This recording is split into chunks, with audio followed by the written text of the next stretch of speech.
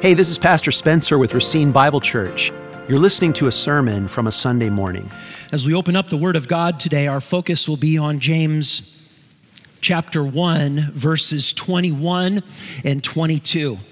Let me read verse 22 of James 1, because verse 22 of James 1 is the whole book of James in one simple sentence.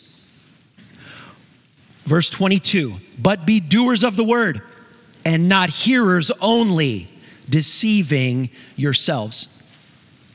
And now I want to read the whole thing from verse 2 down, but I wanted to read verse 22 first because every verse that we read here, think about, how can I not merely hear, but actually do what this says? Start in verse 2. Count it all joy, my brothers, when you meet trials of various kinds. For you know that the testing of your faith produces steadfastness, and let steadfastness have its full effect, that you may be perfect and complete, lacking in nothing. If any of you lacks wisdom, let him ask God, who gives generously to all without reproach, and it will be given him. But let him ask in faith with no doubting. For the one who doubts is like a wave of the sea that is driven and tossed by the wind. For that person must not suppose that he will receive anything from the Lord. He is a double-minded man, unstable in all of his ways. Let the lowly brother boast in his exaltation, and the rich in his humiliation. Because like a flower of the grass, he will pass away. For the sun rises with its scorching heat and withers the grass. Its flower falls and its beauty perishes. So also will the rich man fade away in the midst of his pursuits. Blessed is the man who remains steadfast under trial. For when he has stood the test, he will receive the crown of life, which God has promised to those who love him. Let no one say when he's tempted, I'm being tempted by God. For God cannot be tempted by evil, and he himself tempts no one. But each one is tempted when he is lured and enticed by his own desire. Then desire, when it is conceived, gives birth to sin, and sin, when it is fully grown, brings forth death. Do not be deceived, my beloved brothers. Every good gift, every perfect gift is from above, coming down from the Father of lights, with whom there is no variation or shadow due to change. Of his own will he brought us forth by the word of truth, that we should be a kind of first fruits of his creatures. Know this, my beloved brothers. Let every person be quick to hear, slow to speak, slow to anger. For the anger of man does not produce the righteousness of God.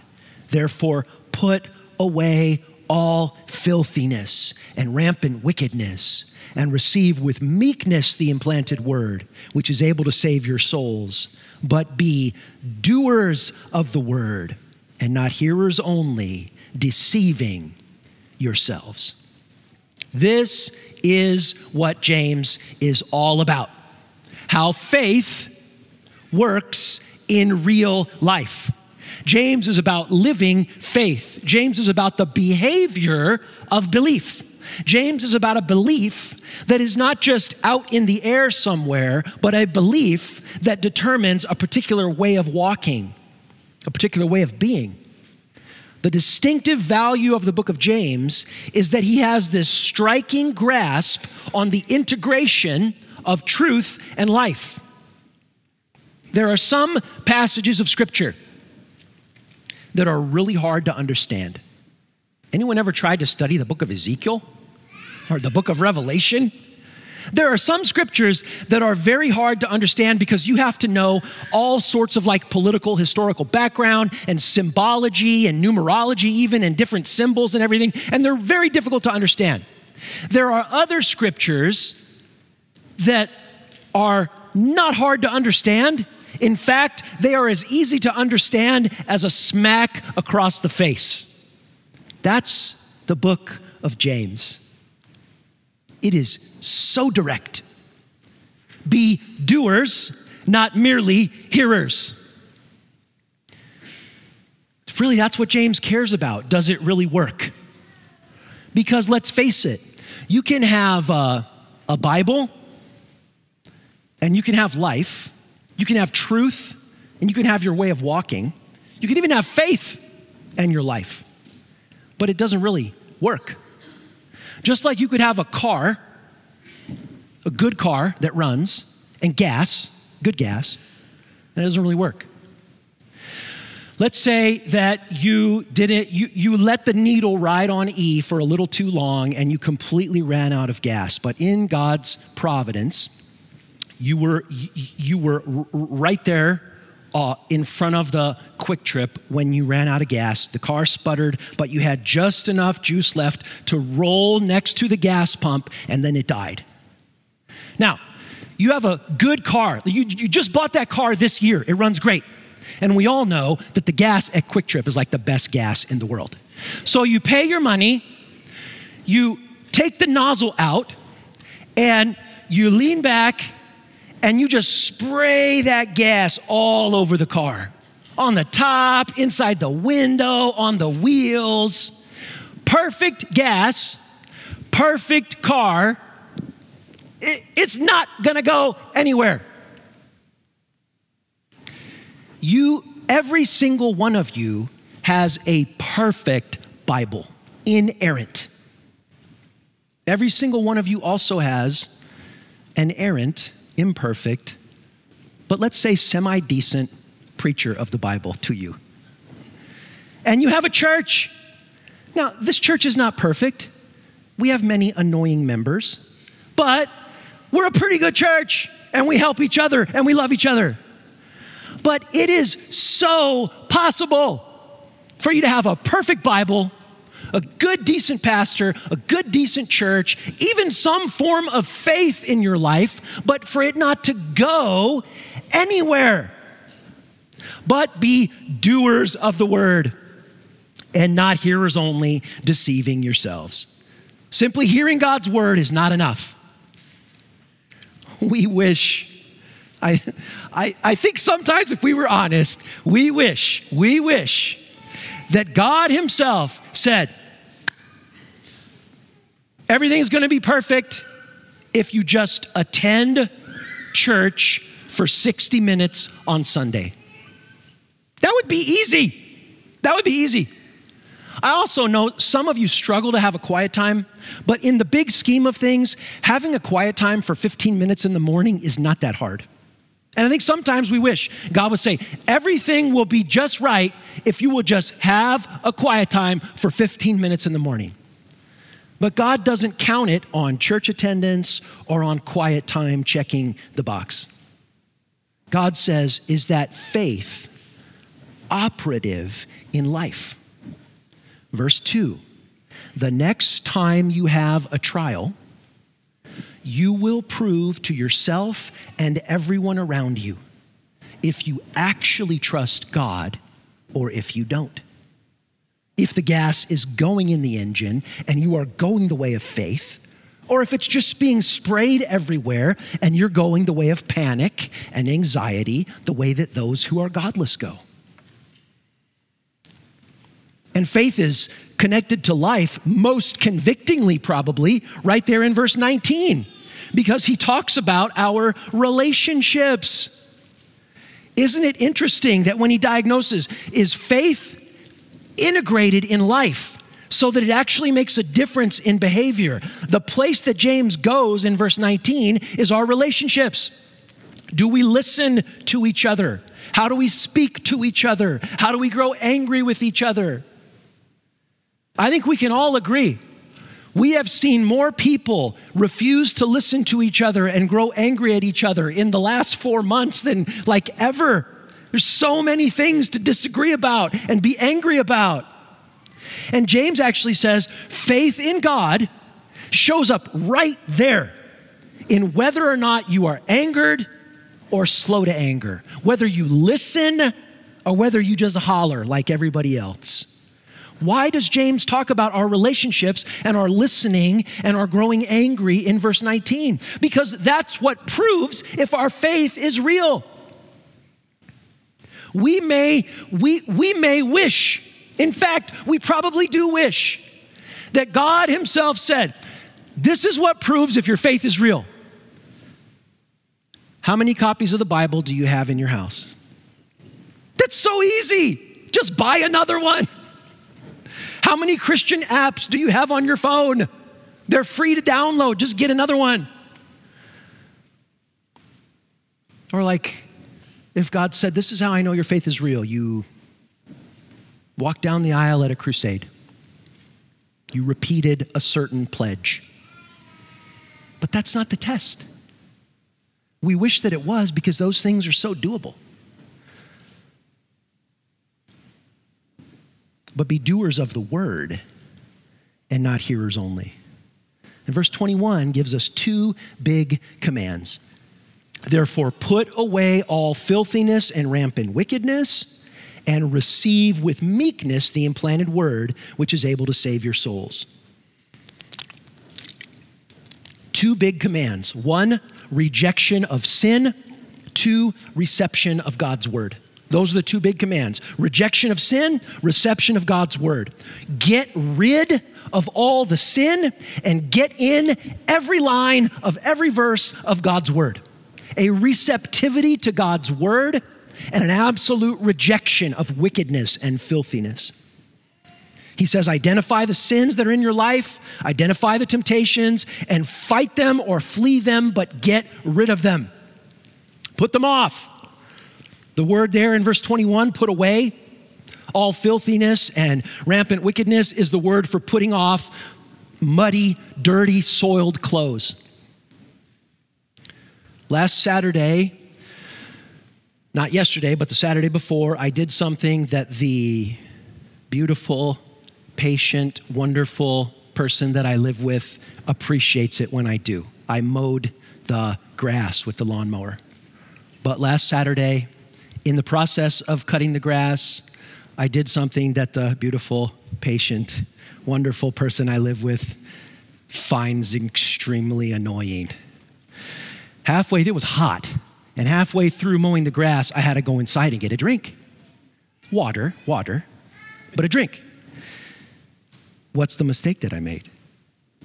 I didn't take off my mowing shoes.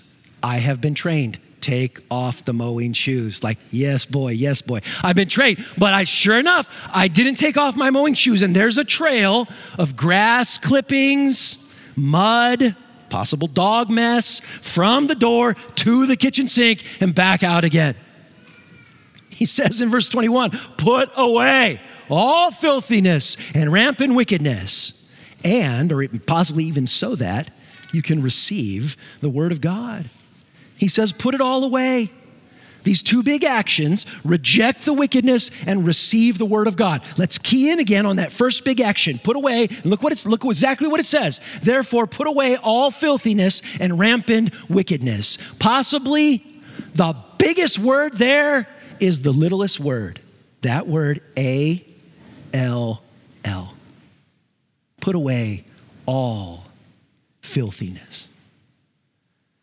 Here's the question. I hope you know the answer to this question. This is an important question for you to know the answer to. Here's the question.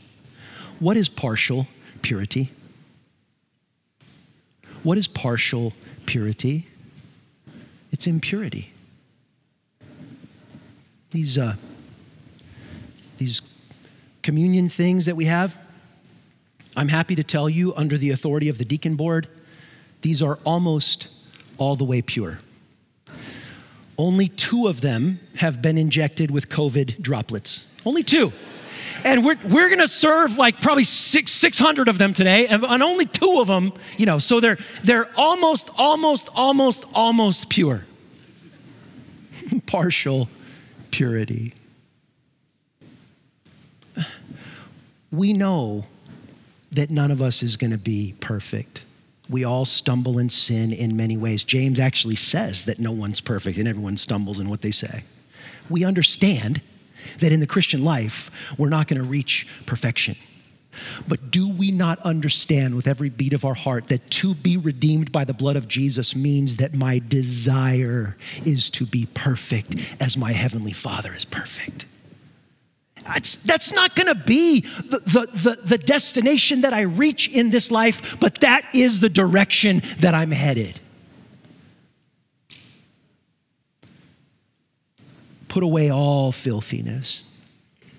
Let me talk about, so this is maybe one part where the Word of God doesn't just pat you on the back, but the Word of God like really, I don't know, some kind of physical therapy where it really just gets into your muscles and really like a deep tissue thing.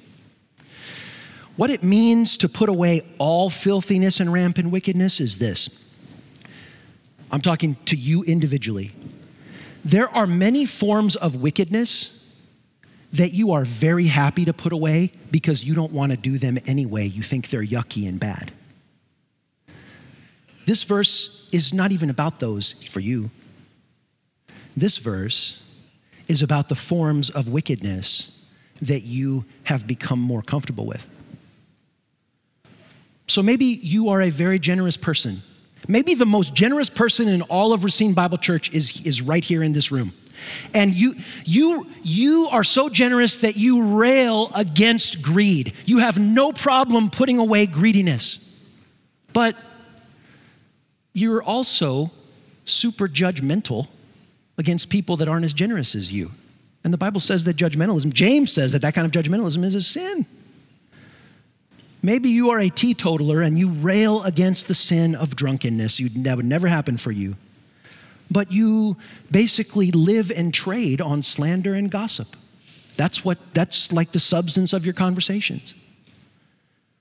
Maybe you never use profanity, the sin of cursing and profane language. That's not going to come out of your mouth. But you are regularly and pretty much all the time prejudiced and hateful toward poor people. And the Bible says that that's a sin. You got to find those sins that you've become comfortable living next to. Those are the ones that you need to put away.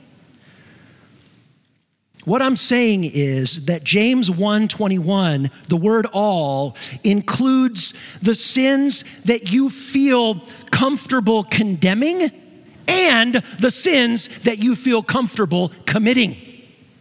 This is why I said some scriptures are hard to understand and you gotta like really study it and figure out this and that. James is as blunt as a smack across the face because James is saying here, the Holy Spirit is saying here, you need to put away the sins, not only the sins that you are happy to condemn, but the sins that this week you have been happy to commit. You need to commit to putting those away. All my sin, all the ways of my life. I read again this morning a verse that I memorized years ago and it just locked right back into my life. So today's July 26th. So this morning when I woke up, I prayed Psalm 26, Psalm 56, Psalm 86, Psalm 116, Psalm 146. And in Psalm 86, I found again that precious verse, Psalm 86, verse 11. Psalm 86, 11. It's 3 lines. Teach me your way, O Lord, that I may walk in your truth. Unite my heart to fear your name. 3 simple lines.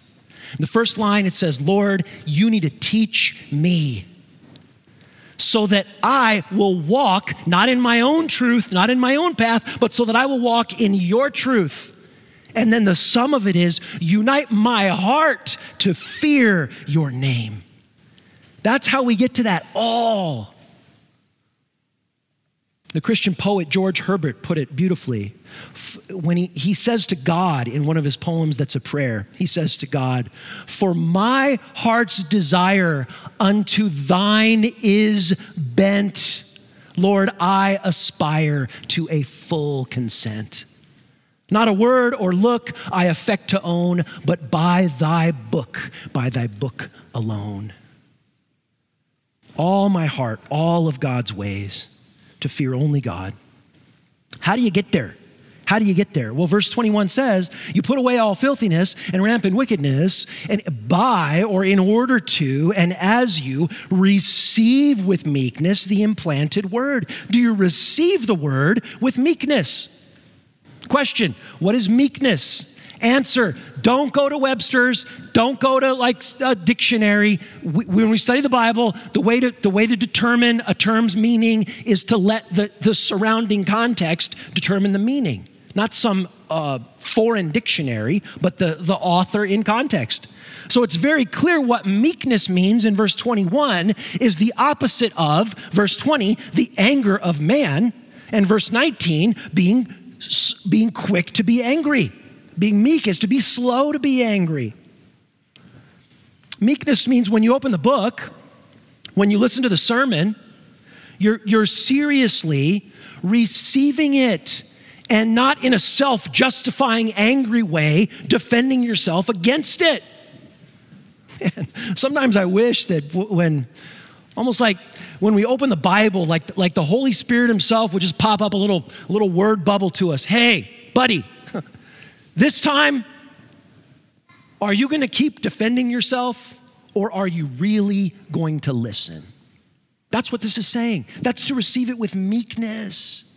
To say, I'm not here to defend myself. I'm not here to declare, well, God, 18 things in my life are going okay, so give me a break on these 2. That's not me anymore.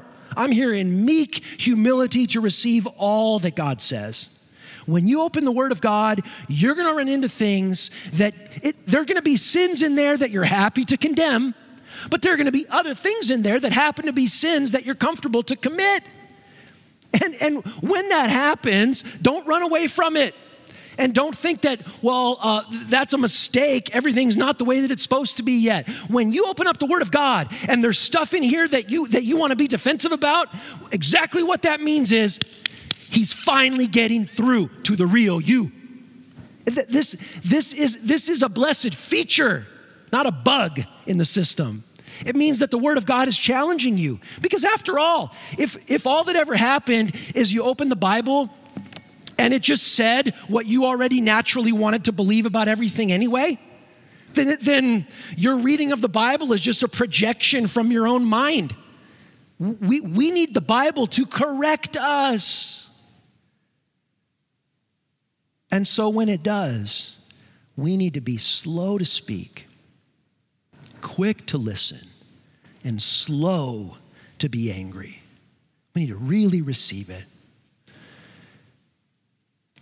The easiest way to illustrate this is probably, any Bible teaching, but the easiest way is probably teaching on parenting or marriage. I do a lot of teaching on parenting and marriage, in our Firm Foundations courses, sometimes from the pulpit. And of course, the teaching that I do on marriage could be a lot better than it is. I'm not saying that it's all that it should be, but I'll tell you one thing. When I teach on parenting and marriage, I stick to the book. I'm not giving psychological ideas from my own experience. I stick to the Bible. And not every time, but almost every time that I teach on marriage and I teach on parenting, a response I get back is, that's really good teaching, but my situation is different. It's not going to work for me because my spouse or my kids or my this or my that. And I want to respond back. I don't want to fight about it, but I do want to have a direct conversation about it. And I want to respond back thusly. I agree with you that your situation is different because every individual person is different and every situation is unique. But will you not agree with me that the Word of God is true yesterday and today and forever, and for all the situations in North Korea and all the situations in South Korea and all the situations in the suburbs and all the situations in the inner city and everyone everywhere? It's not like, where do we get off saying that our current condition is implacable and made of granite and the Word of God has to conform to who we are? Perish the thought. It is the Word of God that is unchanging for all time, and I better melt and mold myself in conformity to what God has said. That's what he's getting at here when he says, receive it with meekness. How can this be done? How can this be done? 2 simple steps that'll take us right to the communion table. 2 simple steps. Confess sin in God's presence. Conquer sin in God's power. Confess sin in God's presence, which means we have to come beneath the cross of Jesus, his body and his blood. Confess sin in God's presence, and second, conquer sin in God's power. When we confess sin to Jesus, knowing that his blood has cleansed us from all sin, the very blood that we'll remember in the cup in a moment, when we confess sin to Jesus, we remember that not only did he die for our sin, but he rose again to give us his Spirit so that the sin we confess in his presence can then become sin that we conquer in his Spirit's power. And so we come again and again and again, right back to the cross of Jesus Christ, in which we glory and before which we bow. Let's pray. Lord Jesus, we would bow before your cross even now. And I ask that you would enable us to confess our sin, and you would enable us to conquer our sin by that very same power by which you rose from the dead. Jesus, lead us and guide us now as we reflect and as we confess. Amen. To find out more about our ministry, contact us at racinebible.org. Thank you for listening.